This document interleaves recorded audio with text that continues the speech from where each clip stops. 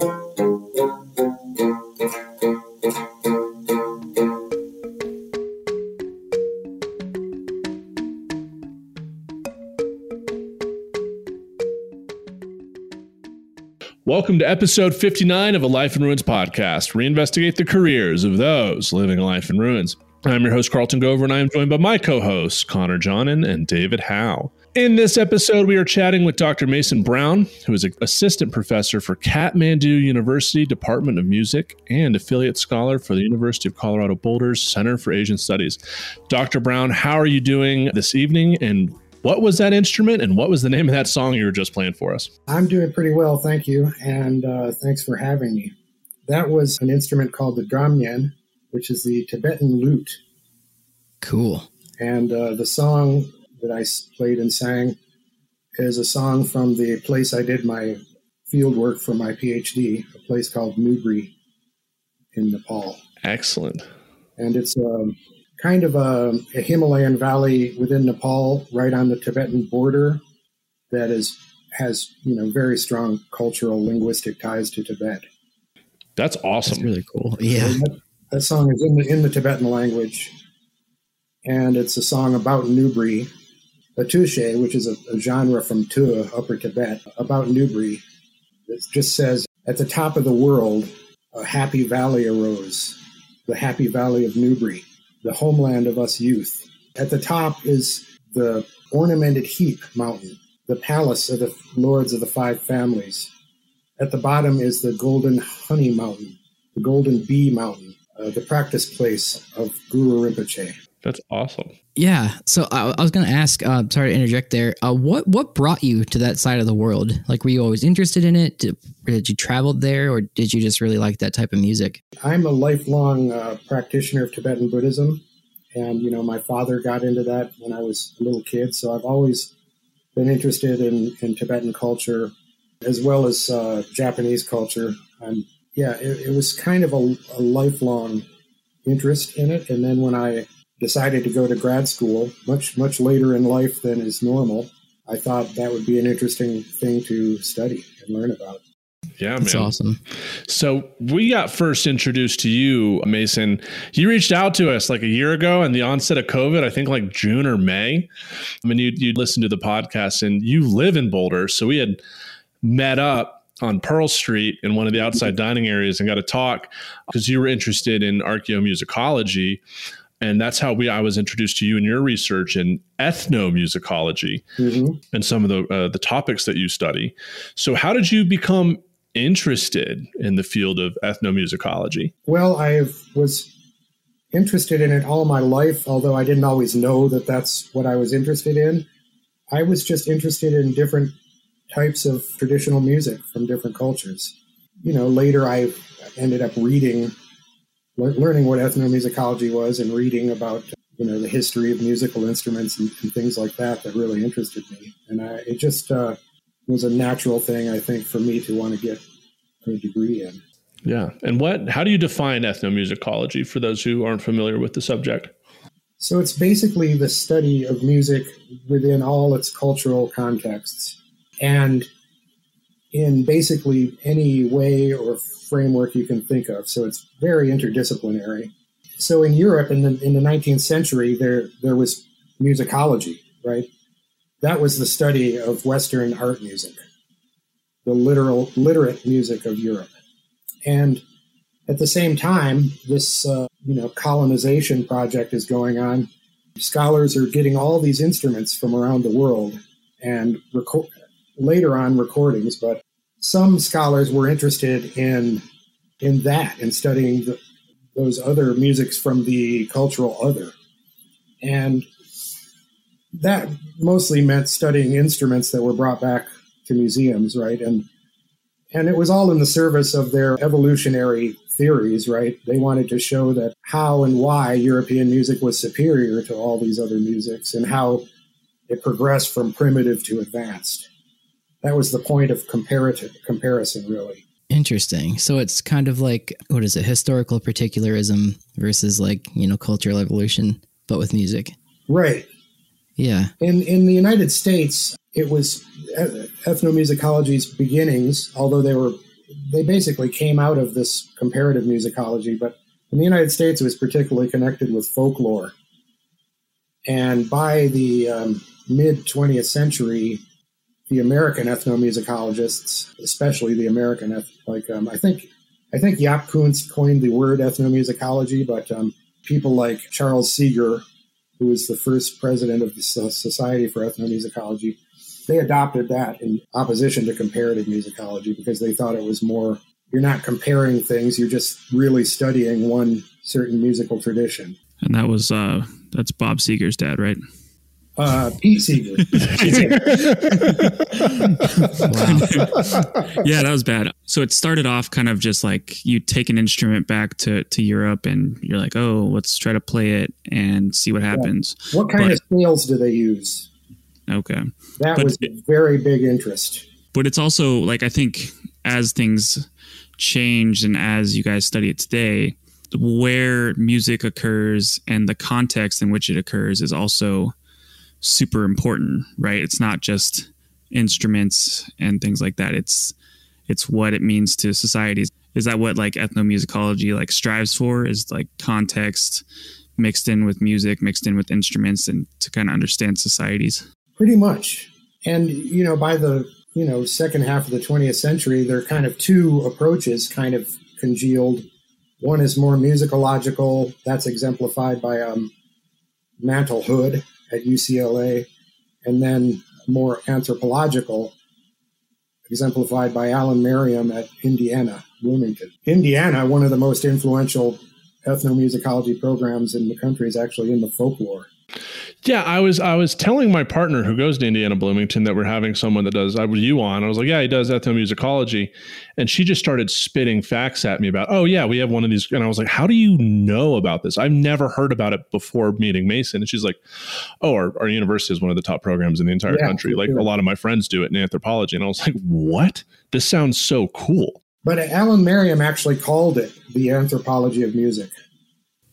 And I think that's basically what it is. But also, Mantle Hood was into what he called bimusicality, like learning another musical language, right? Actually learning how to play and perform the music that you study.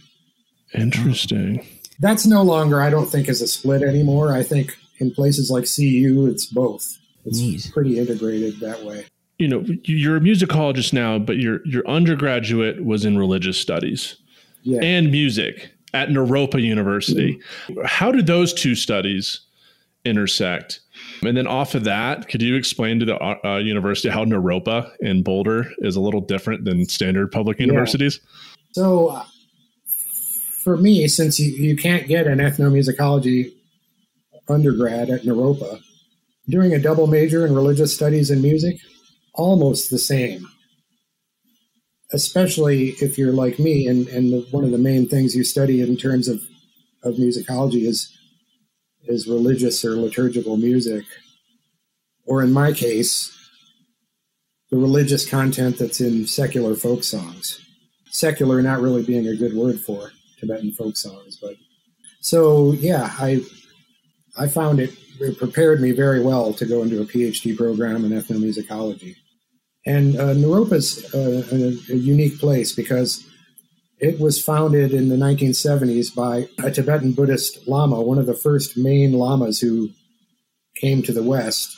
and really got popular.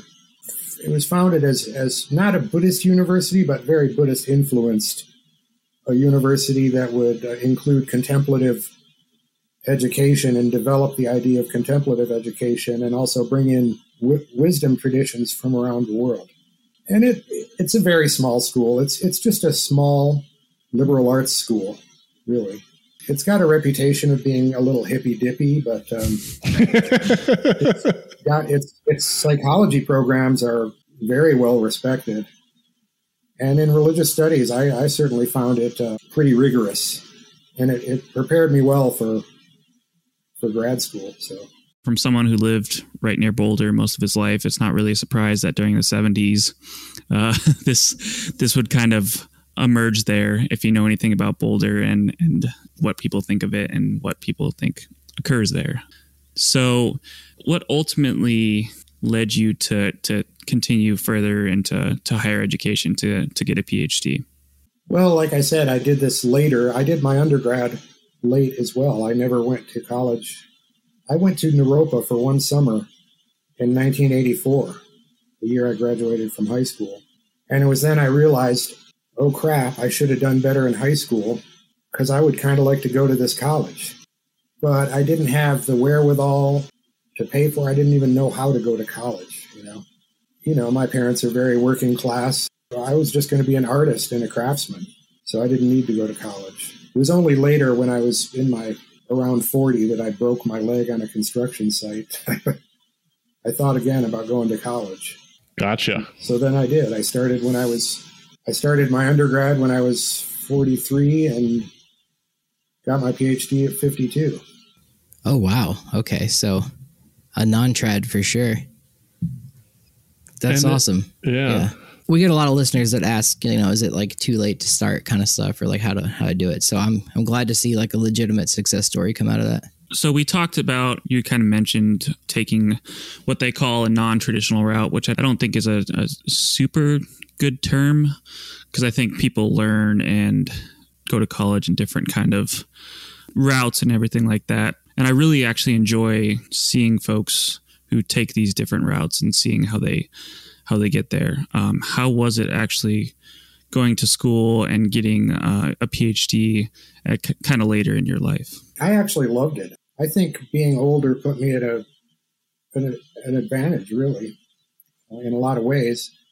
I was studying religious studies and music and ethnomusicology, and I had already been studying those things my whole life. And I was a mature musician. I'd been a Buddhist priest, a Zen priest for 20 years. Whoa. I just knew what I wanted to do. Like, I wasn't like my younger colleagues trying to decide what my major would be. Yeah, that's cool. It was a good experience for me. I was unlucky to come out of it at this particular time when there's no academic jobs. Right. That's just bad luck, I guess. Yeah.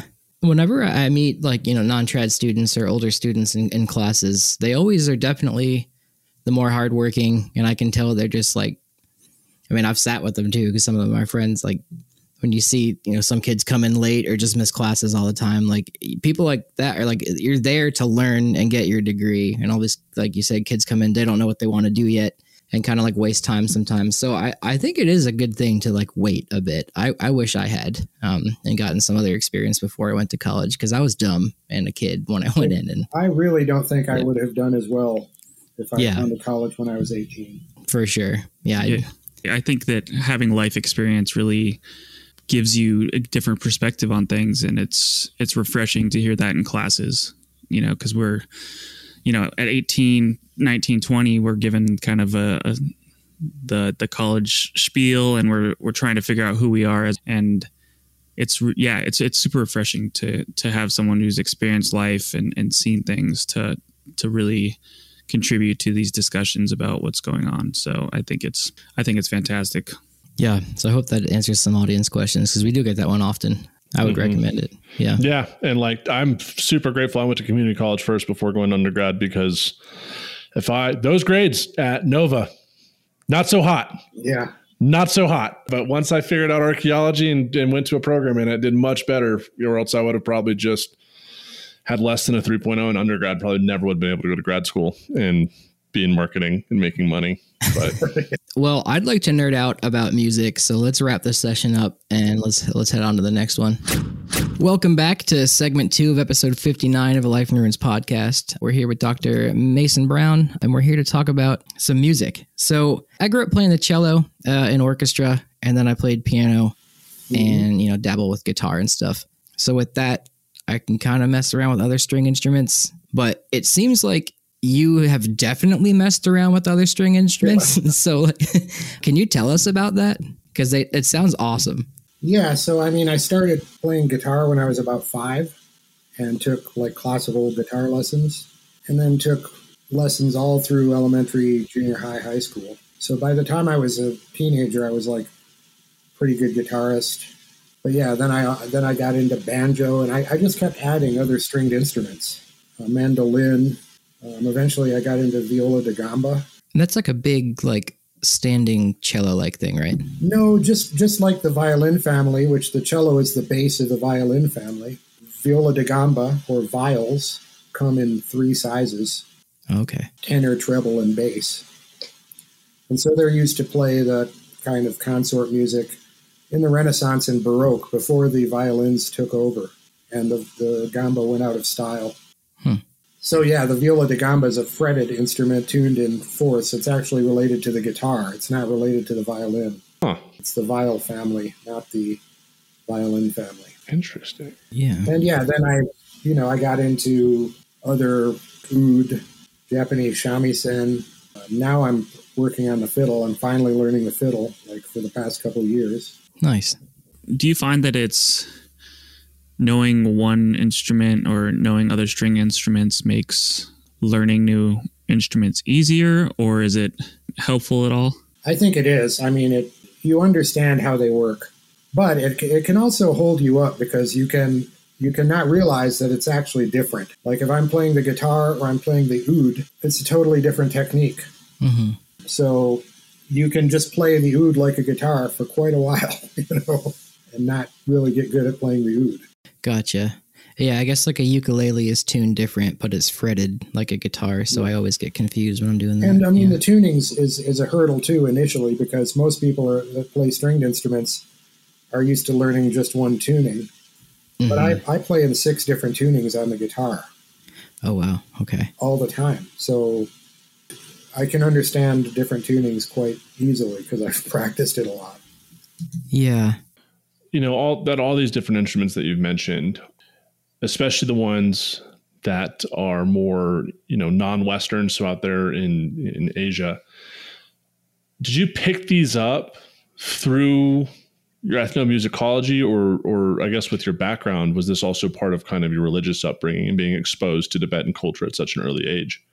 It was a result of studying ethnomusicology that I learned the drumyen, because I never held one in my hands until I went to Nepal. And then I took lessons, I did a Fulbright. I had a Fulbright Haze to do my dissertation. I lived in Nepal for 2.5 years and took lessons on the drumyen and on the Nepali sarangi. In grad school, I played a lot with the Japanese ensemble. So I learned how to play the shamisen, the Japanese lute. So yeah, to go into ethnomusicology school definitely increased the number of stringed instruments I was playing.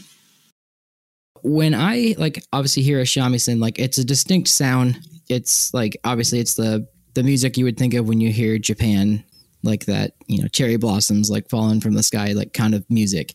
But the instrument makes that sound too, but there's obviously a level of the language the instrument has, like you were talking about. So in flamenco, you have the Phrygian minor, or the Phrygian scale, and then you have our harmonic minor, and that's flamenco. But I have no idea for Asian music, but there's obviously a distinct sound to it. So could you speak to that? Because I know nothing about that. Yeah, well, what you're talking about, I think, is the pentatonic scale.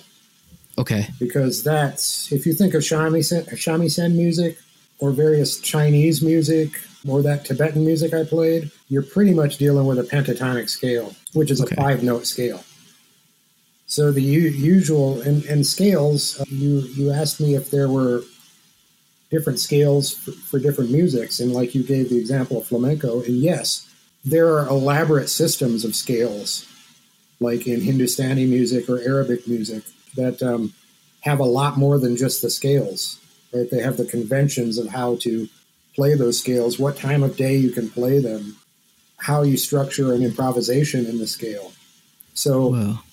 But there are then a lot of commonalities. So basically, it comes from physics, right, that we have octaves. So, right, if you split the hertz of a frequency in half, it's, or is it you double it? I can't remember. You double it, right? That's Okay. a D, and that's a D. That's an octave. So you can divide that in different ways. In Western music, we tend to divide it into 12 equals half steps. Right. Right. So I'm not very good at playing a chromatic scale on this thing, but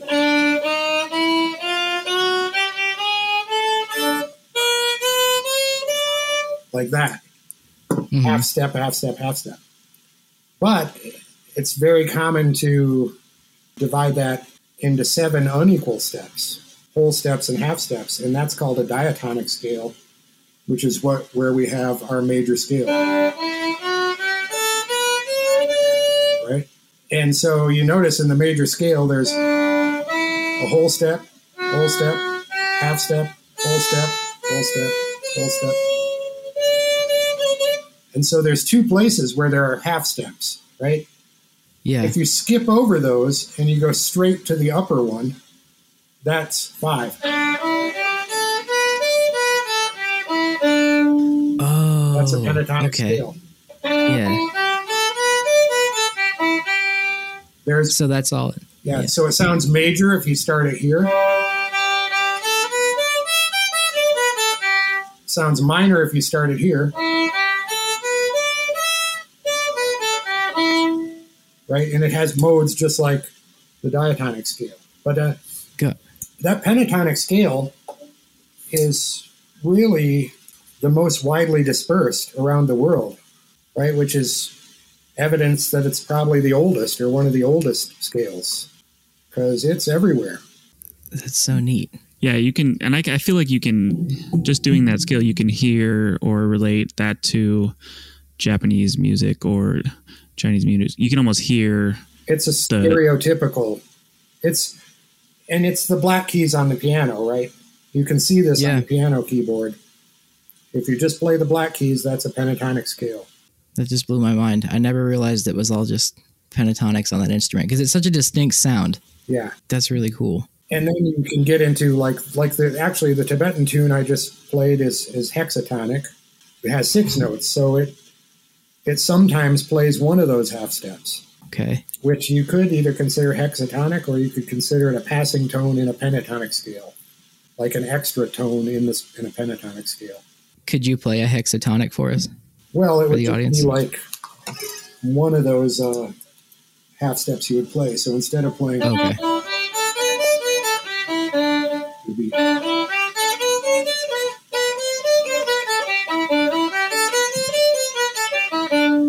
gotcha. So there's only one big leap left in the scale. Okay, and yeah, you can kind of hear that being like Wild West music too, in like a sense too. Yeah, it is all over the world. That's neat. It's very stereotypical in that kind of Japanese folk music, but also in Appalachian folk music. And lots of all folk music really has pentatonic scales, with probably some exceptions that I don't know about. Yeah. That's an exaggeration, but it really is like all over. So you mentioned that the pentatonic scale is most likely, just because it's so widespread, it's most likely the oldest. Where do we find, and this can be, if this is like completely off topic, guys, we can change this question, but where do we find the first evidence for music in the archaeological record and kind of our human story? Well, I mean, the oldest instrument, I believe, is a bone flute from Europe that's 40 to 60,000 years old. And wow. I'm not sure if that one plays a pentatonic scale. I think it might be more restricted than that. But there are certainly like lots and lots of flutes found throughout prehistory that have pentatonic scales. And there are also lithophones that have those scales. Or lithophones are stones that make a sound, right? Yeah. Yeah, I think the oldest instrument I've ever been able to see is that mammoth bone drum set out of Ukraine. Oh, I think that's like 15 or 16,000 years. And it's like covered in ochre too. Like it's really weird. But they say it's a drum set, and that's pretty metal if you're playing drums on mammoth ivory, mammoth bones, yeah, not well, ivory. And basically just stone xylophones, you know what I mean? Yeah. There are Paleolithic sites in Europe where there are lithophones that are just stalactites and stalagmites that have been broken off at certain lengths to create different pitches. Or the fins, just the fins of the stalactites have been broken off to create different pitches. And those are tend to be in big chambers of caves with lots of paintings and places that a crowd of people could fit in. Like they're not in places that nobody can fit in, right? Yeah. So it tends to look like, ceremonial use. Yeah. To be in there right under those paintings. So they're like big chimes or whatever they call them. And you strike it with a mallet or either made of stone or wood. And there are those lithophones that are stationary.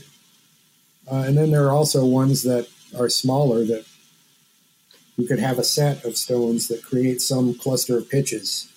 Not necessarily a scale, but which is basically like a xylophone. That leads to my next question. And I know there's like an old set of lithophones in Africa that's like considered some of the oldest. I forget where it is, but I know that's like, oldest known, like for sure that was a lithophone, but couldn't have lithophones have been used like for much of like the Paleolithic, just we wouldn't see them because every sound is like percussion in a sense? Well, absolutely. And like I was talking to you before we went on about this, your sister podcast, the Archaeology Show. I think it's episode 47 that they have Marilyn Martirano. Yeah. She just discovered accidentally that some lithics in her collection made musical sounds. Huh. And then she reevaluated and she realized they actually were lithophones and set her off looking at other collections, right, to see what other artifacts might not have been identified because nobody's ever been thinking about that. They're grinding stones or something else. But like there are ethnographic examples of them, like the Pueblo bell, right, which is a hanging stone in the Kiva bell, I think it's called, in the Pueblos. That is, they can be either modified or not, or slightly modified, but you hit it with another stone, it makes a nice tone. Yeah. Could we consider this the earliest hard rock music? It is rock music, for sure. Wow. I mean, I lived in northern New Mexico for a long time, and I was kind of an amateur archaeologist. I read everything I could get on southwestern archaeology, and I spent all kinds of time in those ruins, especially Bandelier, which was close to where I lived in Taos. And, in Bandelier, there are these mesas that are made of this volcanic tuff that's very easy to dig caves into, right? So there's cliff dwellings. Used to have stone fronts, but now you're just left with the caves dug into the tuff. And they form really nice, beautiful little chambers. And I just discovered hanging out there that if you sing a pitch, if you start at the bottom and oh, you will find the frequency of that cave, and the whole thing reverberates, like almost enough to make dust fall, from the ceiling. Wow. And I wondered, like, people are living there for, I don't know, a couple hundred years maybe. They must have discovered that property, if they didn't know about it already.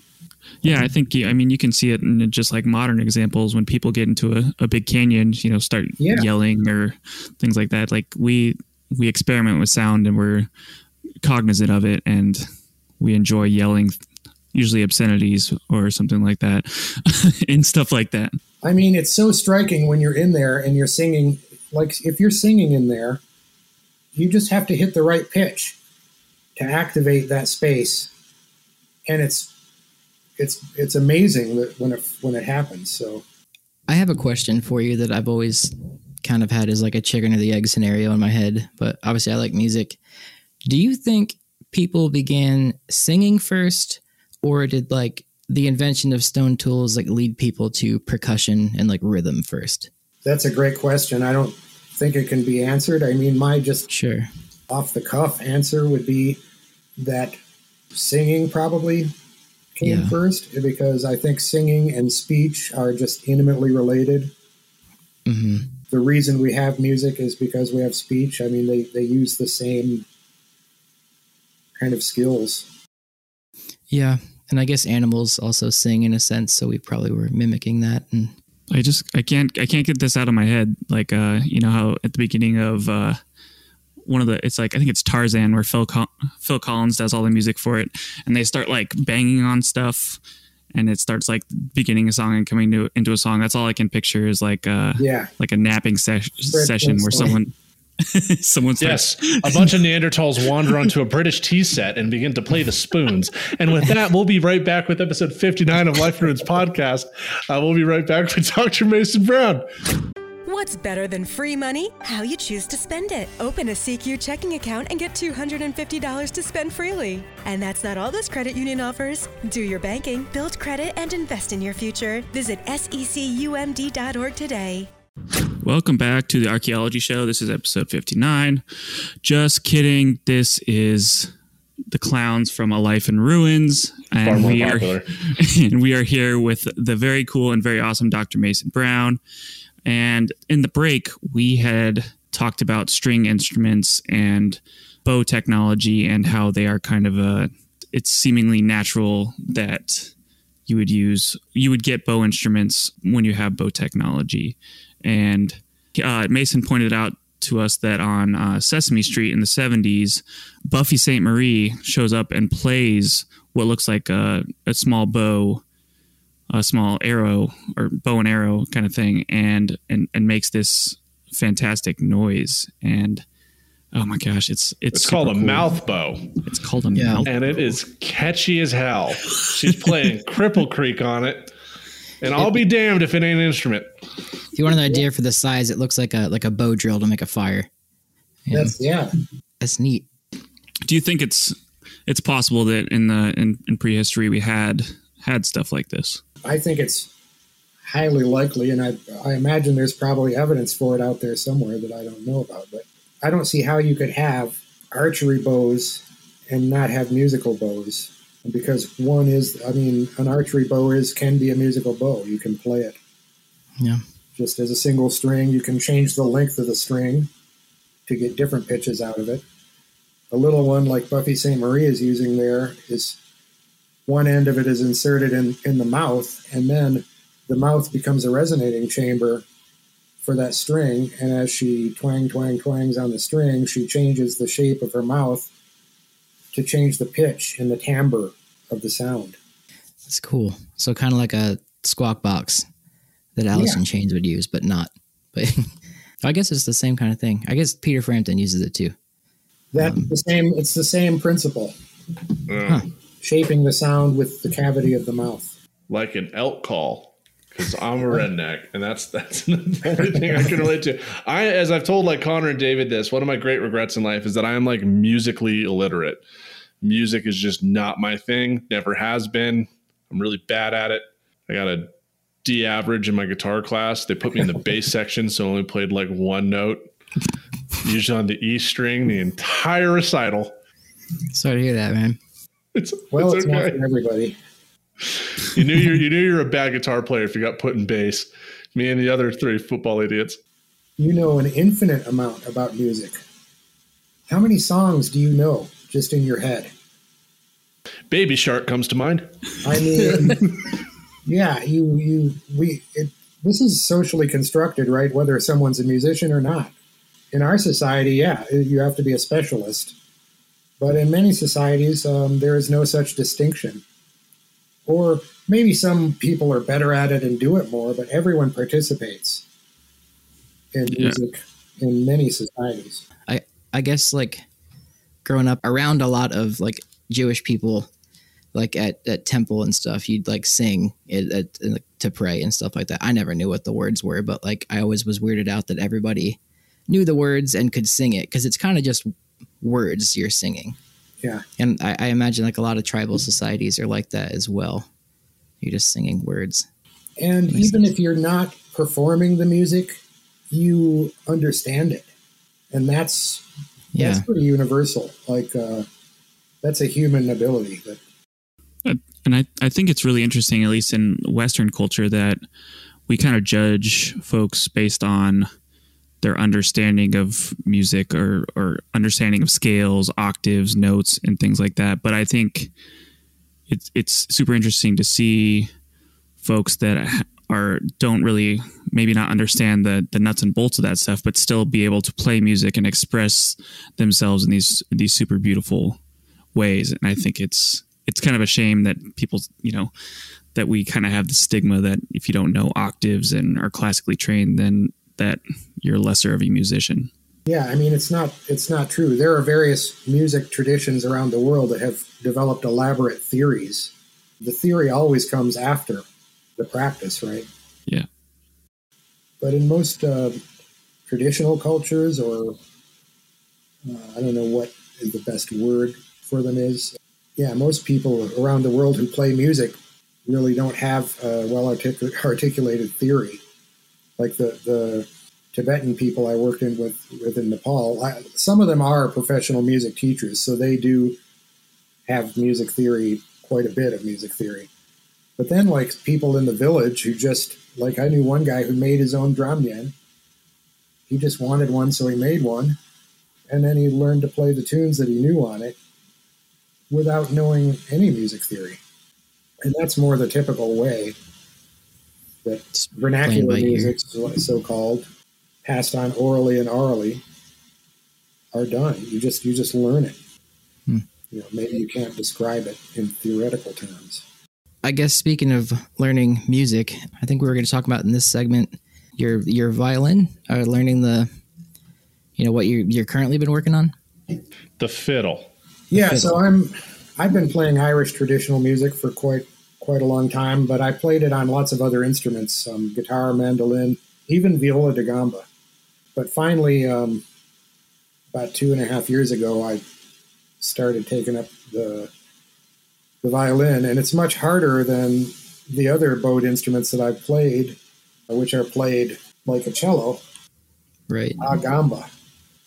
This is a much more ergonomic way to use a bow than this. In other words, when I hold the bow on the violin, it's very hard to tell whether it's perpendicular to the string or, I don't know. It's a totally different thing. So it's been quite a hard journey.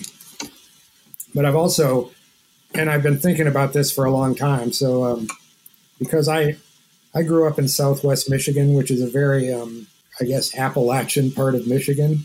Like, a lot of people came up there in a great migration to work in factories.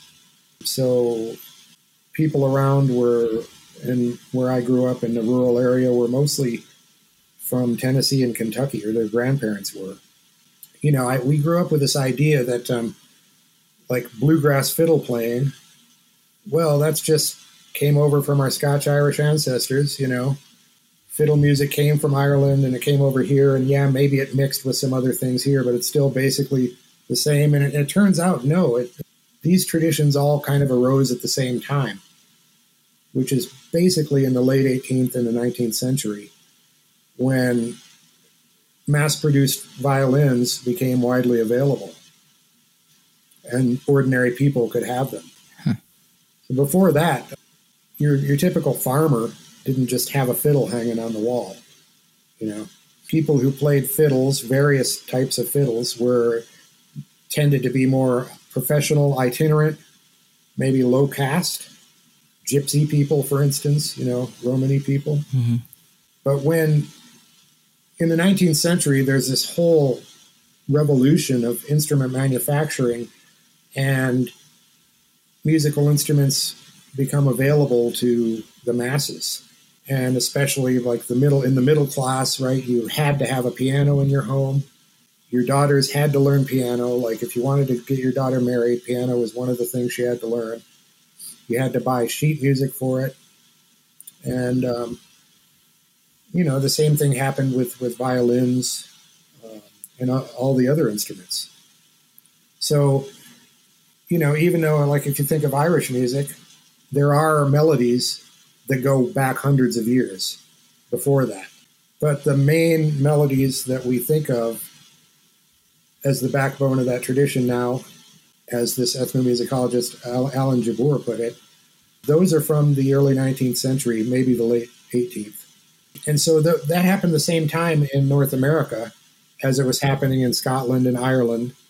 And later these fiddle traditions arose all over the world, in Greece, in Mexico, in India, as mass-produced violins spread everywhere, So, the point with that is that, when I was a kid and I heard bluegrass or old time, more accurately would be old time. Old time music is the fiddle music before bluegrass, right? Bluegrass is partly based on old time. It has a lot of tunes in common with Scottish and Irish traditions, but it has a lot that are very different and that are obviously American compositions, and also don't even have the same style or rhythm. Very different style and rhythm. That's really very African. So the influence of African American fiddle players on American fiddle music is now it's being recovered and studied and acknowledged, but for a long time, it was actually hidden and misrepresented. This music of a fiddle and banjo playing together, playing these, what we now call Appalachian or old-time tunes, was appropriated by whites from African Americans in the middle of the 19th century through the minstrel shows. Right? So minstrel shows were working class white musicians who were putting on an appropriation, kind of almost a parody of African American music in blackface. Not good. So that spread, this banjo and fiddle music, all over the country. It was the most popular music in America for whites and blacks. In fact, there were black minstrels cashing in on this phenomenon, even they wore blackface. So it's just kind of a very fraught topic, but it's the result was, for 100 years before that, no white person would have been caught dead playing banjo and fiddle together. That was strictly an African American thing. And then 100 years after that, everyone thinks it's totally white. And African Americans have moved on to create blues and jazz, which in turn were appropriated. And it's like one thing after another, African Americans introduced to American music. And then, or another interesting thing about the origins of American fiddle music, especially in the Upper South. I'm not talking about necessarily New England or other places, although it probably applies to some extent there too, is a Native American influence, which the ethnomusicologist and folklorist Alan Jabbour theorized he thought there was evidence for that influence in the fact that when you think of a fiddle tune from Scotland or Ireland, it usually has two parts, which are often called strains. There will be an A part and a B part, and usually the A part is lower and the B part is higher. But in a high number of American fiddle tunes, it's the opposite. It has a descending contour. And if you guys have ever been to a powwow, you would have heard descending contours all day long, because Native American music favors descending contours in a lot of different styles in a lot of different places. In regards to like the chanting, singing, or to the flute? If you think of a powwow song, that's a tune, right? It's sung with vocables, other words that are not necessarily lexical words, but just sounds. They can have other meanings and other associations. But it's basically like if you sing an Irish dance tune, you'll sing it with lilting. That's vocables, right? Mm-hmm. And those powwow songs, you're singing a melody with vocables, and it ends up lower than it started in pitch. Huh. So that's not unheard of in European music, but it's not very common. And why would it be so common in old-time music? Just accidentally, or maybe was it because there's a lot of interchange and intermarriage between whites, blacks, and Native Americans in the Upper South? So this history of fiddle music and stuff is complicated, and it's wild that it became this kind of sign, or like this. I don't know how to describe it. You know, it's a symbol of working class white folks today, but it has all these insane influences from different directions and things like that. And it is being reclaimed too by younger black musicians like Rhiannon Giddens from the Carolina Drops.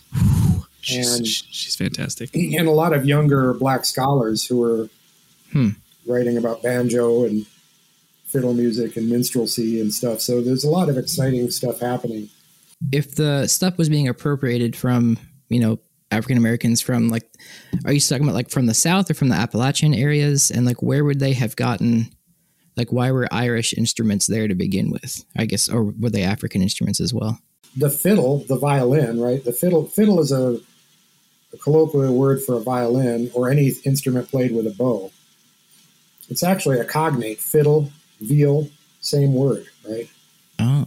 The modern Italian violin that started to be manufactured in the late 18th century, that was the instrument. That really quickly replaced other older types of fiddles as the instrument for like European dancing, right? Oh. And so in the plantation South, whenever the slave holders had a party, they would need musicians to play fiddle for it, right? And those musicians were enslaved people, almost always.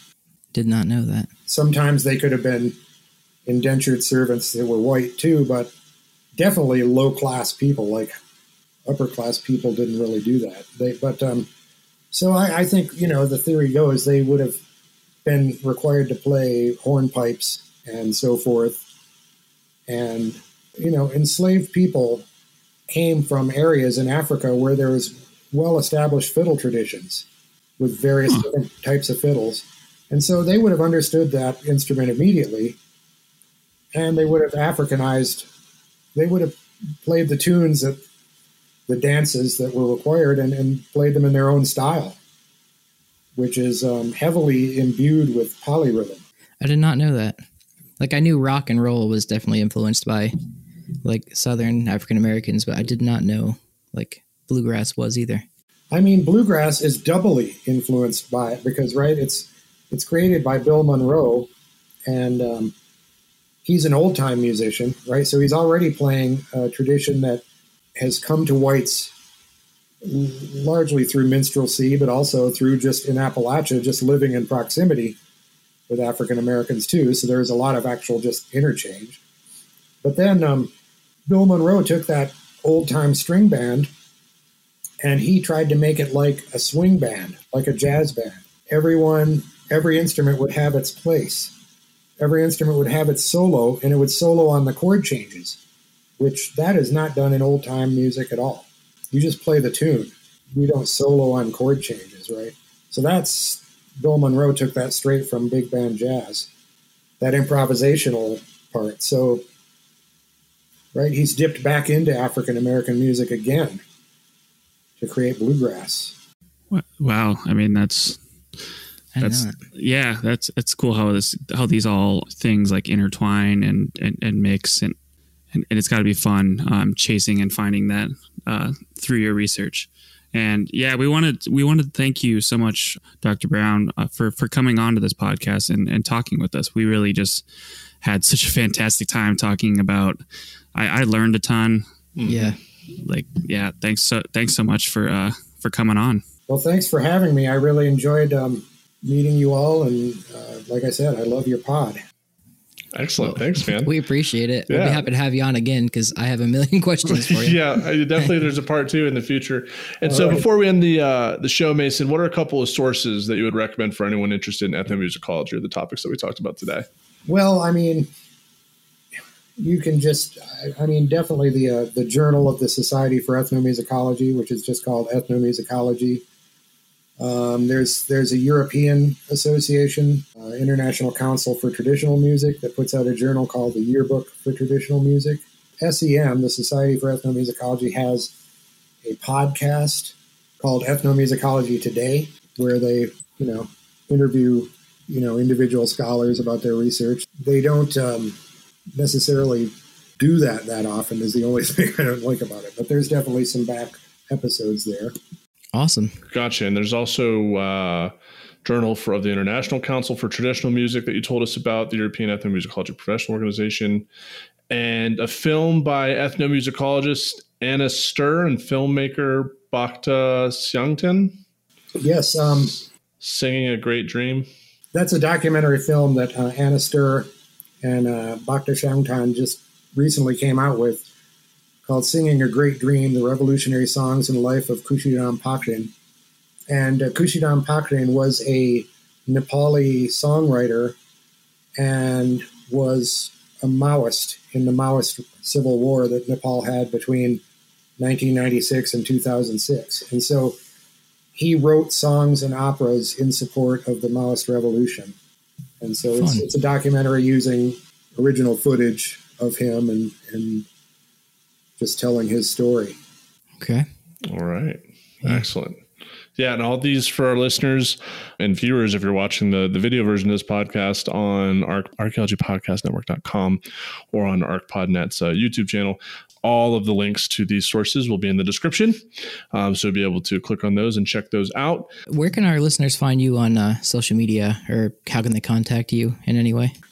In social media, I'm mainly just on Facebook. So it's just my name, Mason Brown. I also have a YouTube channel. I have an older YouTube channel that I had to abandon because I lost the ability to log into it. Oh, no. And Google won't give it back. So, I made a new one now just recently. Is it Mason Brown? Yeah. Excellent. And links for that also in the description. Yeah. And because we're nerds and because we like repeating things and having repeating segments in this show, we got to ask you. So, Dr. Brown, if given the chance again, would you still choose to find the right frequencies in ruins? Absolutely. Excellent. Awesome. All right. Well, we just interviewed Dr. Mason Brown. You can find him on Facebook and YouTube by Googling his name. Links in the description below. Guys, please be sure to rate and review the podcast. It's how we grow, and it's how Apple recommends us, and that whole thing. Just do it. Thanks. And with that, we are out.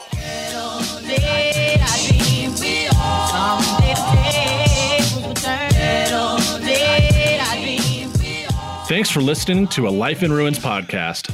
You can follow us on Instagram and Facebook at A Life in Ruins podcast, and you can also email us at alifeinruinspodcast@gmail.com. And remember, make sure to bring your archaeologists in from the cold and feed them beer. All right, we got to do something music related. So on that note, thank you, oh Connor. My gosh. Thank you. Just kidding. Wow, it took me a second. Do you guys want to hear the joke about a staccato? Sure. Never mind, it's too short. Oh, Nice. thank you all. My flamenco teacher was telling me about guitar or Baroque one time. And I forget what I asked, but he's like, "You want to see a Baroque guitar?" And he just picked up his guitar and flipped it. How many times you told that joke? Too many. All right.